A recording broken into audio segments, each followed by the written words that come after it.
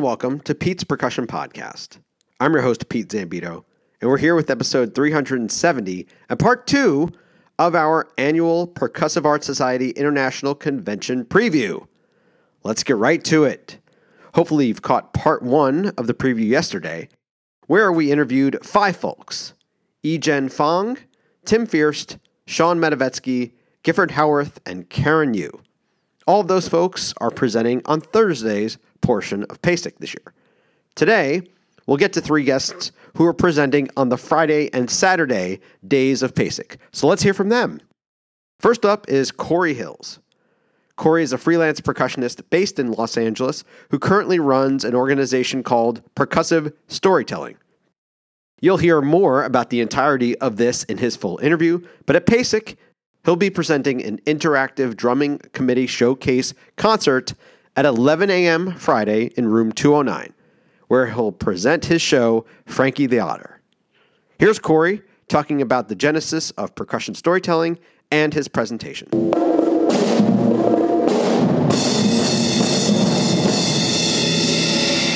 It's part of the interactive drumming committee showcase concert through them, and it's presenting a program of mine called Frankie the Otter.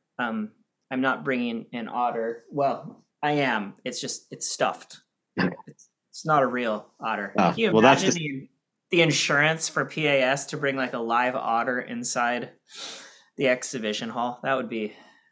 Also, imagine the stories for decades after about the guy who brought the otter. Remember that guy who brought an otter? So yeah, it's called Frankie the Otter, and I have to back up to tell you a bit about what it is. It's part of a program of mine called Percussive Storytelling that I created about 15 years ago. And in percussive storytelling, I tell stories to kids that I either write or adapt from existing folk tales, multicultural tales from around the world. And I set them to percussion music that I compose. So it's kind of like Peter and the Wolfish, but more in the 21st century or 22nd, wherever the heck we are. It's Thursday. Just with a little more of a modern slant and more of a focus on connecting the music to the stories and presenting them to elementary school age children. That's the primary audience. I mean, it works for younger, it works for older, but the core demographic would be elementary age children. So it's perfect for attendees of PASIC because most percussionists have the maturity level of a 3rd grader. So I think it's, it fits perfectly. Yeah. Most of us never advance past the 4th grade in our minds. I've been doing this for a long time, but Frankie the Otter specifically is a program I created when just about a year or 2 ago when I was the first ever fellow in children's music at the Fred Rogers Institute. And that's Mr. Rogers, that guy. Yeah. Yep, everyone's favorite neighbor. So this fellowship, which was just amazing, granted me access to his archives, and I was able to talk to people who worked with him, worked on the show, created characters, and I spent the year sort of doing a deeper dive into the social emotional learning side of things as compared to just telling stories I liked. Mm-hmm. And Frankie the Otter is the performative result of that. It's a 50-minute show, and it features 4 stories, a lot of bad jokes. It's kind of like Frankie's the main character, and yeah, so it's interactive in terms of the audience gets involved by acting out different roles, and it's, at PASIC, everyone has to pretend to be a kid, obviously, but in reality, I go to these schools and present this show to 500 plus kids at a time, and it's a lot of fun. So that's what I'm presenting. It's a kids show, Friday at 11. If you feel like you've had enough talking about fulcrum or rebound or the audition process. Or which mallet is 5 grams heavier than another, then come on out. Or if you're just possibly hungover from the night before, it's also for you. It's also for you. In reality, the reason why I'm really excited to do this at PASIC, I've been, like I said, I've been doing this for 15 years, and it's been a bit of a grind, especially getting recognized by the percussion community for being a real form, a real thing, as compared to just pandering or playing to kids, right? Right. I believe that there's an art there, and so to be given this opportunity to present it's awesome because there's so many opportunities outside of percussion that's not being a professor or an orchestral musician, and this is how I do it. And so I'm excited to present that to people because there are a lot of opportunities out there in this area in education and early education. So you said this is part of the interactive drumming. The interactive drumming committee is who's hosting me. Gotcha. Yeah. So is that typically a group that like, I guess drum circles might be the thing that people might be most connects with that committee, or has it always been kind of included this, the theatrical element that you're including here? That is a wonderful question. I definitely do not have the answer. So I've tried to apply before to other committees, and I get thrown in sometimes in the professional setting. They're like, oh, so like drum circle type stuff or facilitation. Yeah. And it's not that, because the kids and I, when we work together, we write our own children's stories. We set them to music. We play all these instruments. We compose.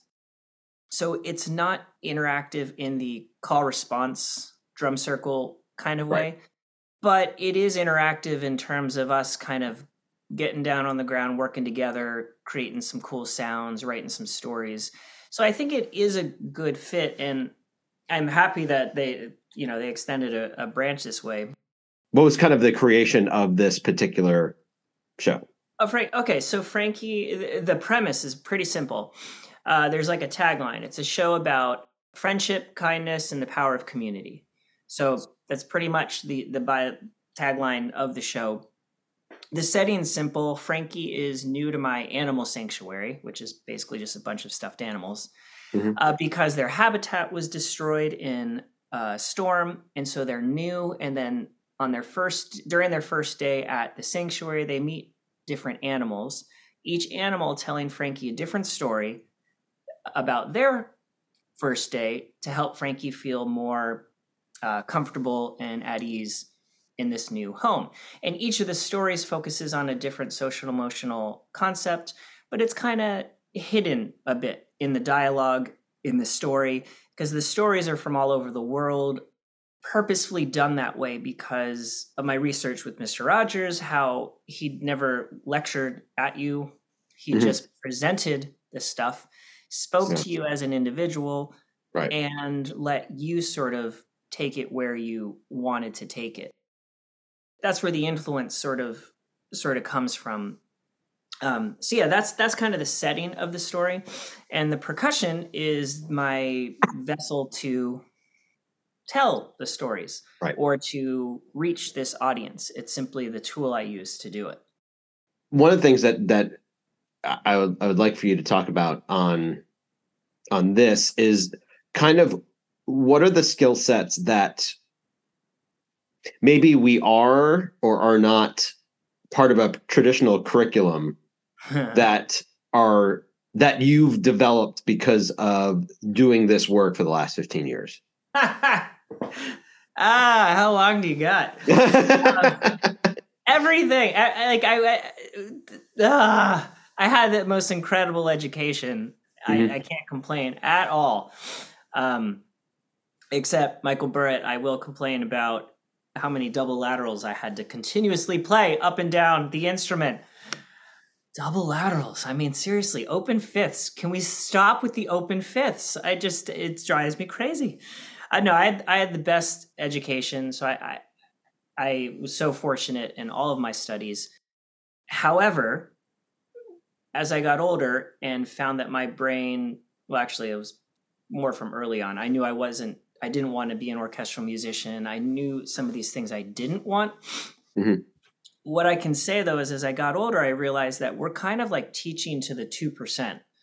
We're not teaching to everyone else. So we're telling people that like it makes the way that we're teaching, it's like you either get an orchestral job or a professorial job, and that's what you do. That's 98% of the work. But it's like reverse. I remember doing like looking at stuff one year about 10 years ago and calculating how many people had doctorates who could get the job, but it's like 2%. So we're teaching to this small little thing, which is great because in some ways it's great. It requires certain skill sets and we must be great at our craft. But when you get out into the real world, there are a ton of jobs. There is a ton of work. It just might not look like how Mm-hmm. you were originally told it would look. Right. So a lot of the skills I had, but I hadn't put together. And then in terms of business, zero. You learn as you go. Yeah. You write down what didn't work. That's what I did.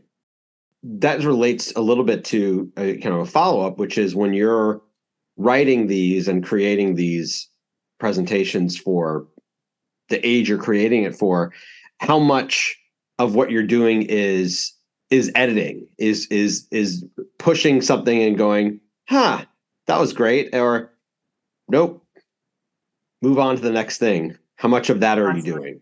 Constantly. I did my undergrad at Northwestern during the Michael Burritt era, where we existed on coffee and Red Hots for like 4 years. And I was there with like the Third Coast guys, a bunch of other. I mean, it was amazing, absolutely amazing. And so I came out of there knowing how to play everything, but really wanting something else. And I received an amazing opportunity to go to Australia to study with Vanessa Tomlinson, who is a former Steve Schick student, UCSD, experimental art. I mean, this woman is the best of the best.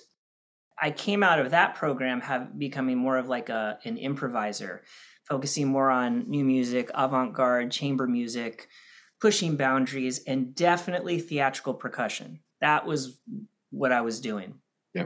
And from there, I went to Italy for a year for a research fellowship at United Colors of Benetton's Think Center called Institute Fabrica. It's a clothing company, but they own and this was a year of art for art's sake. I mean, I'm talking like European high fill in the blank. Yeah. And while it was really fun, this was the year I noticed a big disconnect between my voice and the audience. I was getting a little pissed off because, you'd prep for months for these things. And then like 3 people would show up. Your roommate, usually your boss or your teacher, right? And then the crazy dude who shows up to everything. Because there's always one. There's always one. Yeah. And I love that. Sometimes you're it. Sometimes you are the crazy person. Or and so I would get angry in terms of like, why? They should. And then I realized years later that I was putting my voice in the wrong place, that they weren't showing up, not because they didn't like me, but because my voice was incorrect for the setting. And so when I was there that year, I wrote one story called The Lost Bicycle. It's about a lost bicycle. Good title, right? Yeah. What do you think happens in the end of the story? You got this. Find the Yes, they do. Wow. Yeah. I know. I'm not exactly J.K. Rowling over here, but I try my best. But I set it to music. I added percussion, and it was cool. I really, really liked it. But then I sort of tucked it away, came back to the U.S., and was going to take New York or fill in the blank city by storm as this like crazy new music collaborative percussionist. Yeah. And that didn't happen. I did lots of cool things, and I still do lots of cool classical things. But what happened was I was in Kansas doing my doctorate, and I got a call from someone who worked with like a choir in a church in Osawatomie, Kansas, which is where James not James Brown, Jim Brown did his Uprising or something. Yeah, a lot of sketchiness out in that area. Okay. And they were doing a family day, and they wanted some sort of cool music thing. And this person who worked with the choir had heard that I had a story, or I had done whatever. I end up going there, playing this story. It was cool. Collect your $200, do not cross go. Mm-hmm. And later that night, I received an email from a lawyer that said, "We need to talk." That's all it said. Mm-hmm. And, so obviously I'm thinking, what did I do? I do. Or they finally caught me, or whatever it is. Mm-hmm. And what happened was he was starting an outreach program for Kansas through the arts, using the arts. And his concept was he would pay externally, like directly to me. Yeah. I would offer the program for free Mm-hmm. to go around throughout the state of Kansas to these places that had little to no arts funding or opportunity. So I started in May, and by September I had done almost 130 shows. Wow. Yeah. And it was really funny because starting in May, I only had one show before, right? So I had to write some more real quick. Yeah. To all this stuff. And this is when every single day, when I would do multiples on many days, I would take notes about what worked, what didn't work, what didn't work. And I sort of, I don't know if you've ever read any Malcolm Gladwell. He's sort of a pop psychologist, really great writer, very, very clear thinker. The tipping point is what I refer to for this, in that I was in it, like completely in it, because I was performing so much, so fast. Yeah. In a short amount of time, I come out the other side and I go, whoa, I kind of have a thing. Yeah. This is a thing. Mm-hmm. And that was the tipping point for me professionally when I realized, okay, there is something here. People like this. There's a need for it. And my voice feels different. Like it works in this setting. Yeah. Exactly. And so then I did more. I recorded a CD that in my friend's kids' room, we ran cables down the hall. My other friend did the album artwork, and it landed on the Grammy ballot. So I don't know how that happened, but all of this stuff was very serendipitous timing wise, because all of a sudden this little program was bigger, had some clout behind it, right? Sort of like building a resume. It had some meat to it. The kids are my editors. They will raise hands and say, well, why that? Or, you forgot that or this. And I'm like, This is amazing. Hold on, let me write this down. And that's why after every show, I would write down what did not work. It's very easy to know what works, but what doesn't work is more important. And so you make changes. I would experiment in sections about pauses, too much percussion with no words versus too many words, no percussion. Because keep in mind, I'm coming at this as a percussionist, not a writer, not an actor. I'm a theatrical percussionist, but that does not mean I'm an actor. Geez, please, to all theatrical percussionists out there, we're drummers first, man. Okay, so take it easy on the acting side. And that's when I would see like, oh, I'm doing 70% percussion in this story, and they're getting kind of antsy because I'm not talking enough. So I need to find that balance. And what about between the stories? How do I banter with the audience?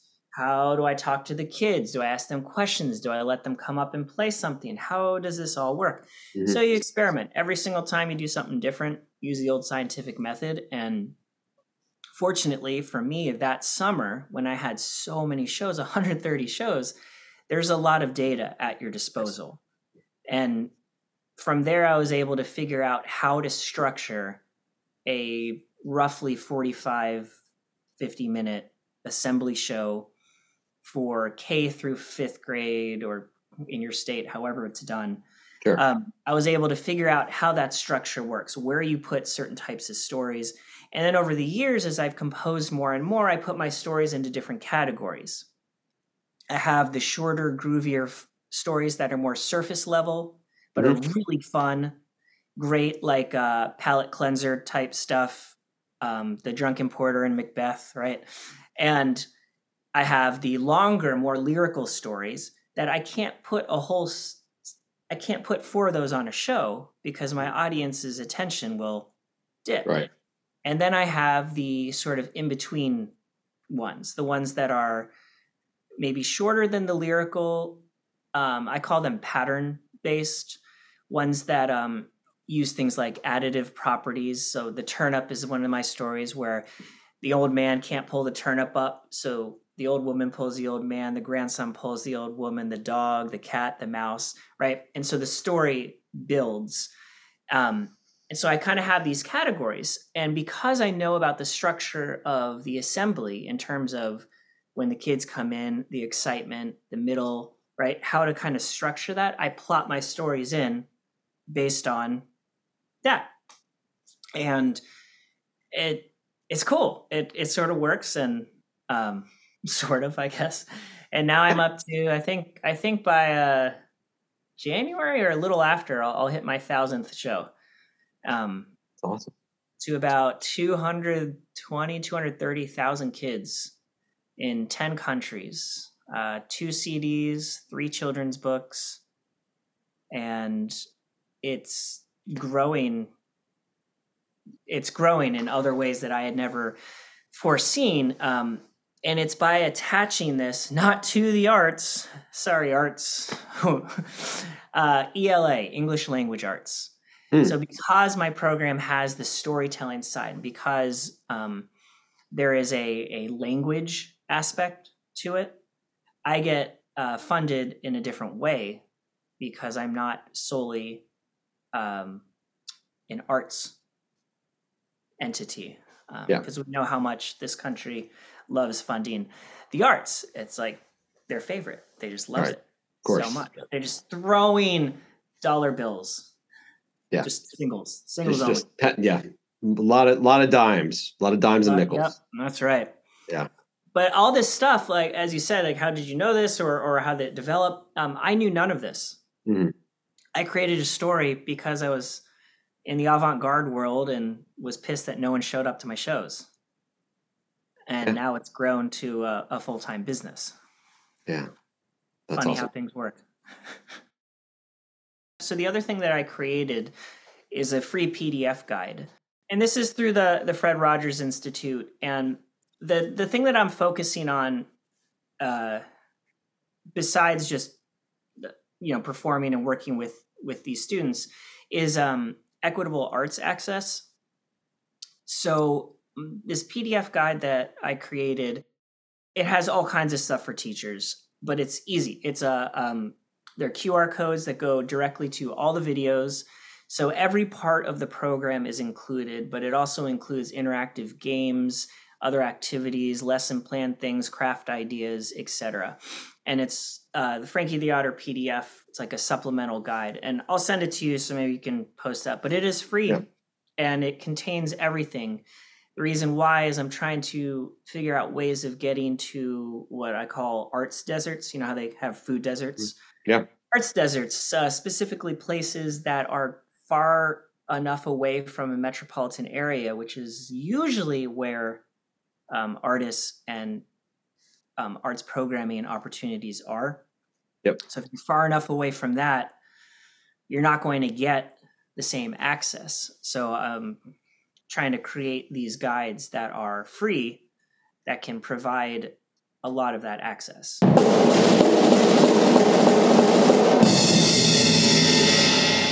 Next up is Reina Liz Herrera. Reina Liz is a freelance percussionist based in Boston, currently operating her theatrical percussion company and collective, Ideas, Not Theories. This year at PASIC, Reina Liz is part of the PAS Diversity Alliance panel called Percussion is for Everybody, Neurodivergent Percussionists. The panel will be moderated by Olivia Kiefer and will also include panelists Kalani Das, Scott Farkas, and Sean Neely. This will take place Friday at 1 p.m. in room 201. Here is Reina Liz discussing her contributions to this upcoming panel. Who came up with this being the topic that the PAS Diversity Committee wanted to cover? I actually was invited to be a part of the panel by Elizabeth de la Mater. Mm-hmm. She reached out to me and invited me. I'm not sure exactly who came up with the idea, but I'm guessing she's like one of the people who came up with the idea. Yeah, she's seen me like kind of like talk about my experiences, and I think that's why she reached out to me partly. But yeah, but I think it's great because you don't see that a lot in now. Like I think you're starting to see that come out in different organizations or institutions. But it's great. Yeah. Well, that term, I don't know if it's new or if it's just more people are more aware of that term. Mm-hmm. I feel like I've only known about it for a few years. But what's your sense of that term? No, that's interesting. I actually read I think it started, the term started in the 90s. So it's not like super new. 98, something like 96. I'm not sure why it's been more present now, like the term itself. Right now, I think it might be just like because in general, people are more aware of our differences and of just general mental health and all of those things. And I think maybe that's part of it.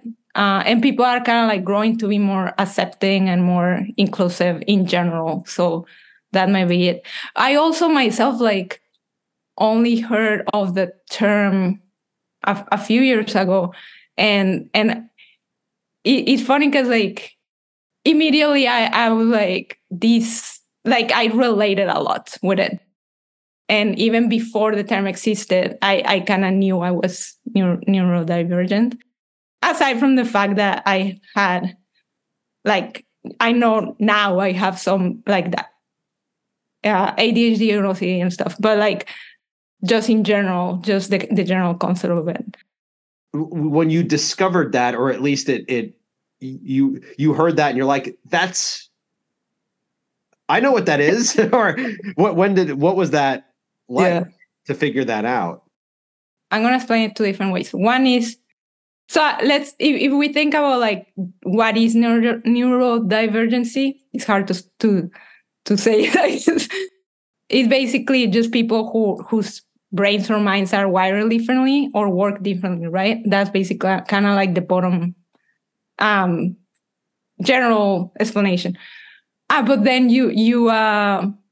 it's common to have neurodivergent people who also have diagnosis of different conditions like ADHD, autism, dyslexia, etc. And some people might not have diagnosis. So for me, I think like, I identify with the term for two different reasons. One is I always felt I was different and always felt kind of like my mind worked differently and I was kind of wired differently, and I always kind of felt that way. So when I heard the term and read more about it, I was like I completely I was like, that's me, and it's a good feeling, at least for me. But also like the last years I have been discovering conditions I have like OCD and ADHD. So it kind of all goes together. So it kind of like, and these, like those two things. So, and I'm still learning more about it. It's kind of intriguing, and because you learn about yourself and how you interact with the world and how you work, and you go back and think about things that happened before, or like why you do the work you do, or like why you do this or that, and kind of explains different things. So, yeah. Regarding the panel, were there questions sent out ahead of time, or was this kind of a I don't want to jump too much on what you're going to do, but I mean, was there like did they prep and say kind of focus on these areas, or is it mostly meant to be kind of a share experiences? We'll see what happens when we right all talk about it. So I think it's kind of like a combination of both. Like each panelist is going to have an opportunity to introduce ourselves and share about our experiences. And each of us also kind of chose a particular kind of topic or focus that we want to highlight about our experience. So that's going to be cool and interesting because each of us kind of chose very different things to talk about. I'm not going to give away too much, but on my side, I'm going to talk about a little bit about how I see my neurodivergency expressed through my musical work and my creations and things like that. And the other panelists will talk about other things. So, but also half of the time, we're also going to receive questions, part from the audience. So they'll be able to ask just in the moment. But also we have, we're taking questions in advance. So there's going to be a QR code in the Past Diversity Alliance booth. People will be able to find a QR code and submit their questions like as soon as PASIC starts. And additionally, there is a link that one of the panelists, Sean, created for a Google Doc where people can actually start submitting questions now. I can send you the link after this, and if you want to share it. But yeah, so it'll be fun. People will be able to hear both things, our experience and also ask questions. So you're going to talk about how it's being your neurodivergency is showing up in your kind of your compositions and your work there. Is there some way that it has, in terms of your training, where that you could tell that you had to work in a different way so that you could be successful, for right. yourself? Yeah, no, it's interesting. And that's kind of like one of the things I'm going to talk about, because I didn't know this at the time exactly like what was going on, but I did take a big turn in my career or kind of like right after I finished my graduate studies of what I wanted to do, because I felt frustrated and kind of like I wasn't able to express myself. Looking back at the time, I usually just say like I was just that frustrated, couldn't express myself, wanted to kind of find my voice. But looking back, it probably had to do with my neurodivergency, and just kind of like I was maybe trying to fit in a mold that I didn't fit in, and I was trying to make a new mold for myself in a way, and express myself as I am, which part of it is being neurodivergent. So, yeah, I think what you're saying is kind of what. I mean, I don't know if that's what you were trying to say, but something happened. Yeah.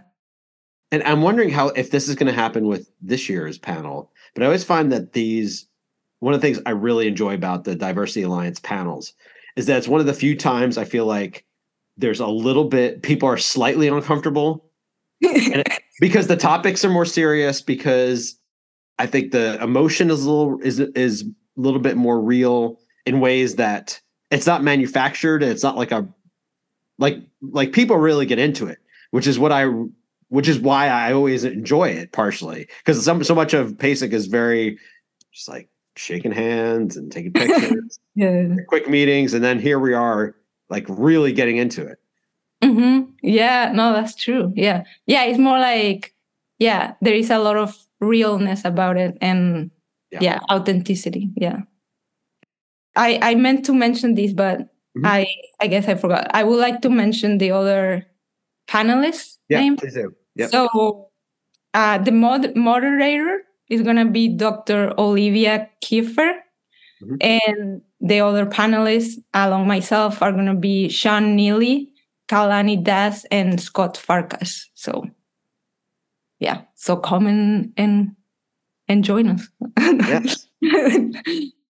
I encourage people to ask questions or submit their questions at the booth. I'll send you the link later. Like I said, each person is going to talk about a particular topic. I mentioned what my topic is. I know, for example, Sean Neely is going to talk about his autism and the work and research that he does with his autism and percussion. I think Scott Farkas is going to talk about ADHD and the work he does with that. So, people will get to hear a lot of different experiences. So, yeah.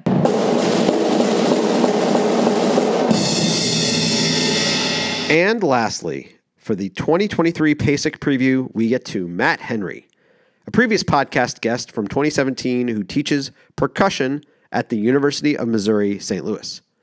Matthew will also be presenting a fundamentals clinic through the Education Committee, this one titled Settling the Score, Culturally Informed Adaptations of Non-Western Percussion Parts in Published Choral, Orchestra, Band, and Chamber Ensemble Works. He'll be presenting this on Saturday at 1 p.m. in room 205. Here's Matthew talking about his upcoming presentation. Tell me the genesis. Why do you need to present this? Well, in my experience, the last 15 years, I guess, I've kind of devoted to study of Afro-Cuban traditions, folkloric, and the history therein, as well as djembe orchestra, so Malinke ethnic group primarily from West Africa. And I've had a lot of clinics and presentations at schools, or people calling me, can you help out with this jazz band piece interpretation? Can you help out with, we need a percussionist for the all-state choir, or even at the university where I teach, we're doing concerts where there's a choir piece that calls for djembe or some congas, or it's Cuban or African, which is kind of troublesome because Africa's very big. Or Latin. Right? Yeah. Or Latin. Yeah. And I've just seen a growing gap in music educators' kind of knowledge about what they should do, not the need for it. I mean, the need is there, and the want and the desire to do pieces that include cultural inference, right? But when they get the parts in and they're not quite sure what to do, or they're not even quite sure what some of the instruments are that are listed there, first and foremost. So I've done a couple of presentations at the statewide level, the Music Educators Convention, specifically one for jazz band, last year. What do you do with the second or third percussionist on these quote unquote Latin charts? And examined a lot of pieces that were out there and editors' picks on these websites, and just saw lots of kind of discrepancies between what the piece is listed as and when I look at the score, what it actually is, Right. So that is a thing that I've kind of become more passionate about the past few years is making sure that in this drive of inclusivity that we're in these days, which is great, and the diversity, equity, inclusion part of things, how can we, as the users of this published music, you just make it more culturally informed and culturally sound? How can we do that on the user end? Because a lot of times we're supposed to be able to trust the publishers and the composers and all of those things. But it's out, we can't always. And I've seen evidence of that. So I guess that was the big push here is not to convict anybody, but to say, how can, we want to have all these pieces that include quote unquote world percussion and cultures and pay homage to the cultures. How can we make sure that we're really doing that and not appropriate on the appropriation side, and so make sure that we pay a little more respect to the cultures that are supposedly being represented in these published works. You were kind of given the overview there, but when someone gets a part and they are asked, like, let's say on the Latin side, what's the most common thing that either maybe you see if you adjudicate, or when you watch other bands, or things you're like, I bet they could use my help? Well, I think one of the things that I see just specifically with the publications, probably the the most ubiquitous mistake that's made is calling something a Latin chart. And people think that means Caribbean. But when I look at the bass line and the drum part notated and the horns and the piano part, it's Brazilian. It's a samba or it's a bossa nova. And those musics and cultures are quite different. And that's the biggest one that I see out there. And when I did that specifically jazz band arrangement one, that was all over the place, where the bass lines, this isn't a cha-cha, it's a bossa. So I see that. And I think in general, it's just, as drum set players, we have books out there that, give us 1-bar representations of here's what you play on a mambo. Here's what you play on a cha-cha. Here's what you play on a samba and a bossa. And so we have one measure that we play over and over, right?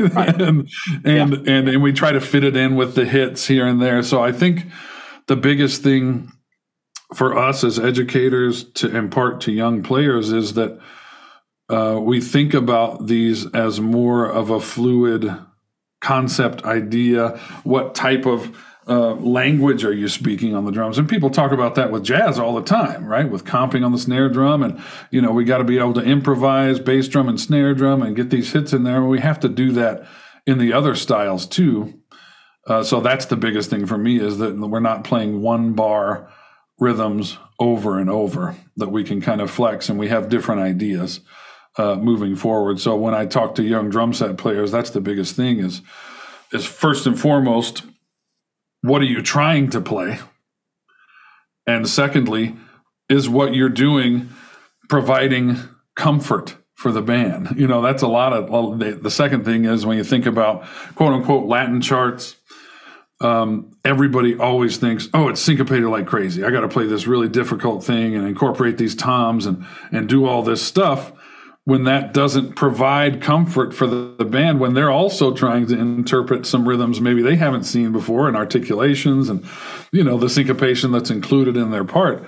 So that's the thing for me is, first of all, we need to back down what we think of as the complex things and the busyness that we're playing, and parse that down and make sure that we're providing rhythmic support that's comfortable. That's probably the biggest thing. Yeah. And the second one, not playing drum set, is what do you do? A lot of jazz bands and ensembles in general have more than one drum set player. So when they get a Latin chart or something like that, they want to have a shaker or some maracas, or they have, they go back to the percussion cabinet and they just dig something out. They're like, oh yeah, let's get some toys, right? and start playing them. So I guess it's, for me too, one of my big pushes in these presentations that I'm giving is, not only do you have to think about the rhythms that you're playing, but you have to think about what instrument you're choosing. So if this is under the Brazilian kind of scope, which is generally sambas and bossas, you should not be using maracas or a Cuban guiro or a cowbell. You should use go-go bells and tube shakers and maybe even a triangle in there, or a pandero, or, repique, something like that gives us the entrance of the sound. And generally speaking, in the percussion cabinets, there's cowbells, and there's probably going to be a set of go-go bells and a guiro, maybe a cabasa, and tube shakers and maracas. And so when should we choose those for which specific style? That's the other thing. Yeah. Now, on the West African side, sure, when you're dealing that, and my guess would be that more of that would probably be on the choir. If you're playing with choir and there's like an African percussion stuff. So what are the kinds of the roadblocks or things that people will just kind of try to do? Yeah, well, I think that, the djembe has become the most popular West African drum. Yeah. Subsequently, it's spread out to become the most popular African drum, right? And so that's when people think, okay, this is African, let's get that djembe that's over in the corner of the choir room. They have a Remo djembe or an LP djembe or something like that that's there. Let's do some stuff with that, which is fine, but a lot of times some of the stuff is South African or different ethnic groups that aren't, or even different places in West Africa, be from Ghana, right? Yeah. So we might want to choose different instruments there. Sometimes we have to just do the best we can. right? And I'm going to talk about that in this clinic too. Sometimes there's not a whole lot that you can do, but we can certainly read the description of the piece. What does it say? Is it referencing a specific culture, or is it just say African Dream? And there's no, it doesn't say this is based Latin Carnival. Right. Something like that. And maybe it doesn't even say anything about Africa at all. It just says optional percussion. So at that point, maybe there's not much we should do.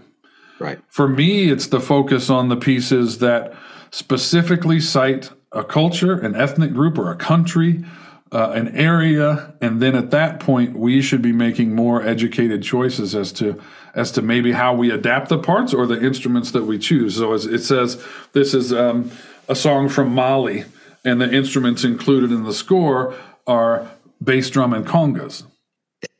Maybe let's alter that, right? I know the composer said bass drum and congas, but this says Mali.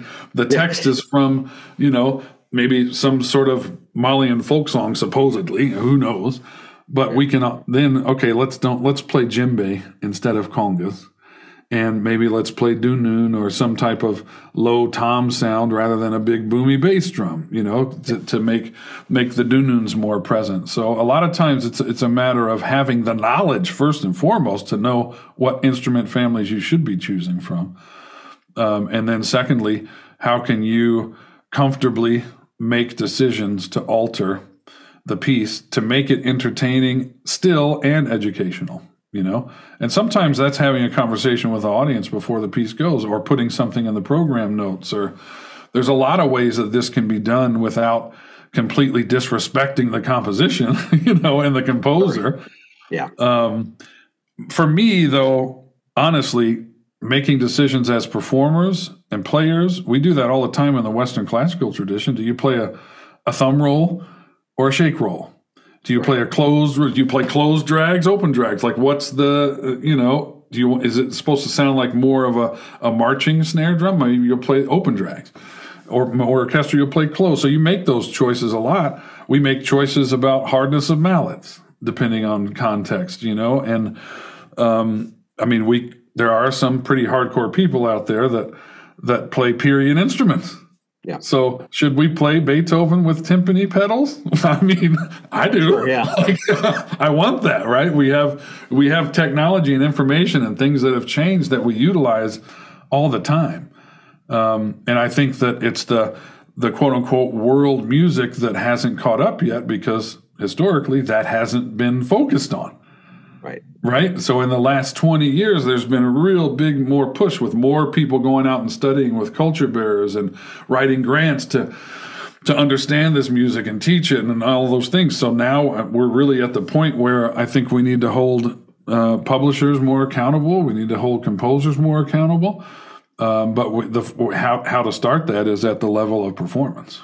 I'm glad you brought up the publishers and composers part, because obviously that gets into not just representation, but at times appropriation, and who's writing. And do you feel like if a performer, if you get a piece and it seems like there's a mismatch between who wrote it and this culture, what do you feel like is the kind of the right move in that situation?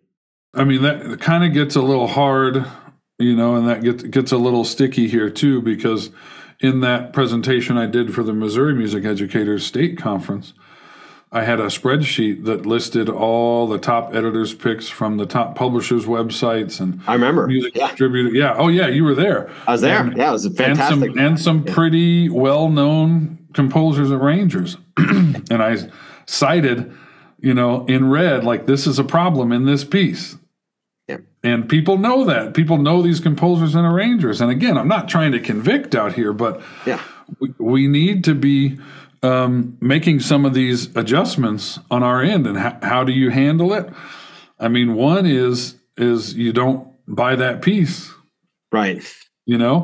And secondly, it's there's a lot of pieces out there in the research I've been doing the last couple of years for these presentations. I came across one the other day that's on a major publisher's website that's called Jungle Jive. Wow. And it's just like, try to unpack that title. is this still happening? Like, do we have this out here? Or it's just like these titles that sometimes make a play on. There was one for jazz band, I can't remember now, but like Gringo Burrito or something like that, and it's like, oh my gosh. Wow. So I think that what we should do is we should seek out composers and arrangers that we can tell have knowledge.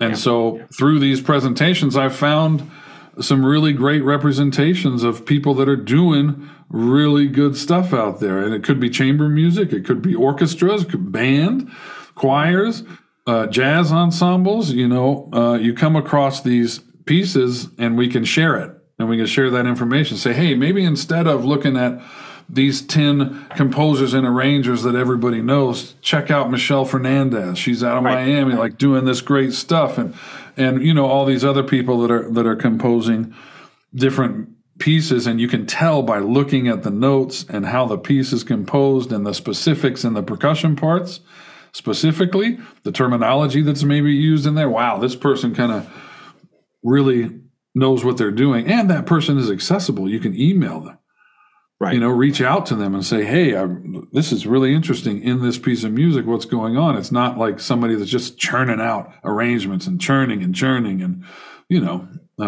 maybe that was a bit convoluted of an answer, but yeah. Yeah. No, I think you did well with that.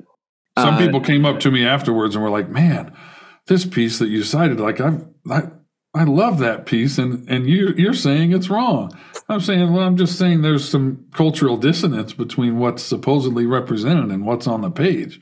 Right.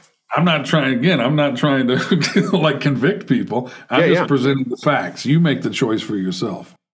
But I was trying to remember, and I'm glad you said Michelle Fernandez's name, because I remember that you talked about her a lot and showed examples of kind of how she's very clearly put thought into how to play and how to accompany the works that she's doing in the ways that you are.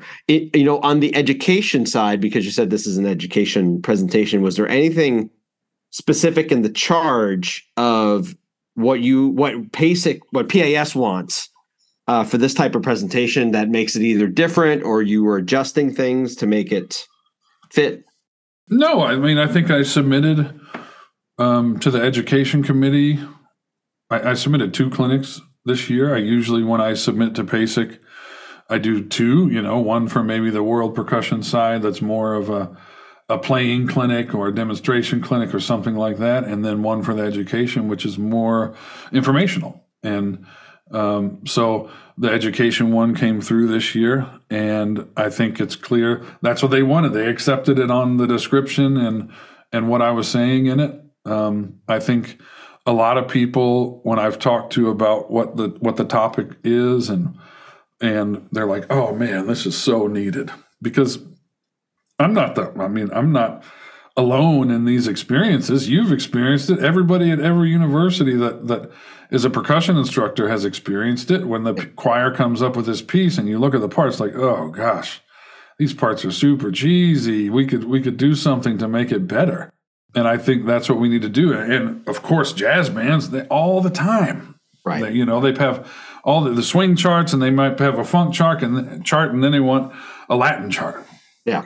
So they put it in there to include it. And I commend people for including that and wanting to do it. And this is just kind of about the push to make things better. And I think that's what PAS wants. I mean, we have the committee, the Diversity, Equity, Inclusion Committee now, and we have all of these things that it's clear we as a group want to make these changes, and we want to make things better. So I think that was probably what was attractive about it. It's not a clinic promoting me or what I've been doing or my performing, which is not necessarily bad, but this is it's more of a clinic to give information out there that people can take with them and say, okay, this is how we can make pieces better. When we come across a piece that has a specific culture cited, we can look at the parts, and we can look at, what's going on in the score, and we can say, okay, maybe this kind of looks like Cuckoo from djembe orchestra traditions, or it kind of looks like this is more Cuban feeling and feels more like a cha-cha.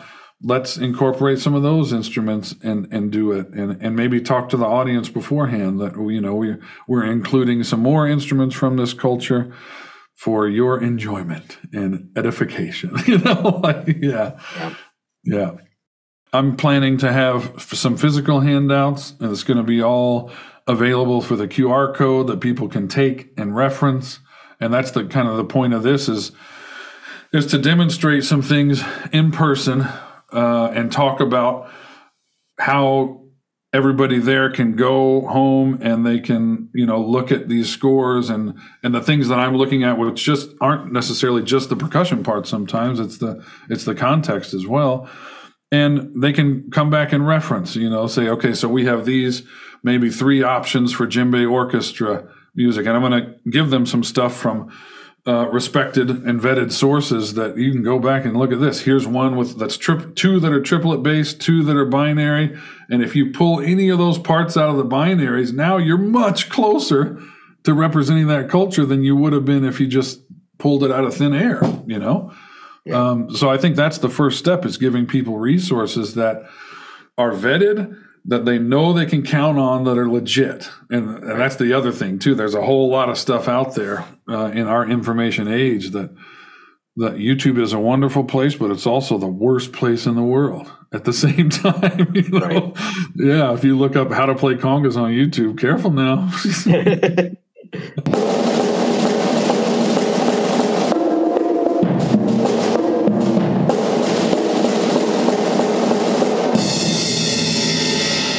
So great to have gotten a chance to hear from Corey, Reina-Lise, and Matthew on these interviews for part 2. Like yesterday, I think you'll all really enjoy these panels and presentations, and I hope you attend.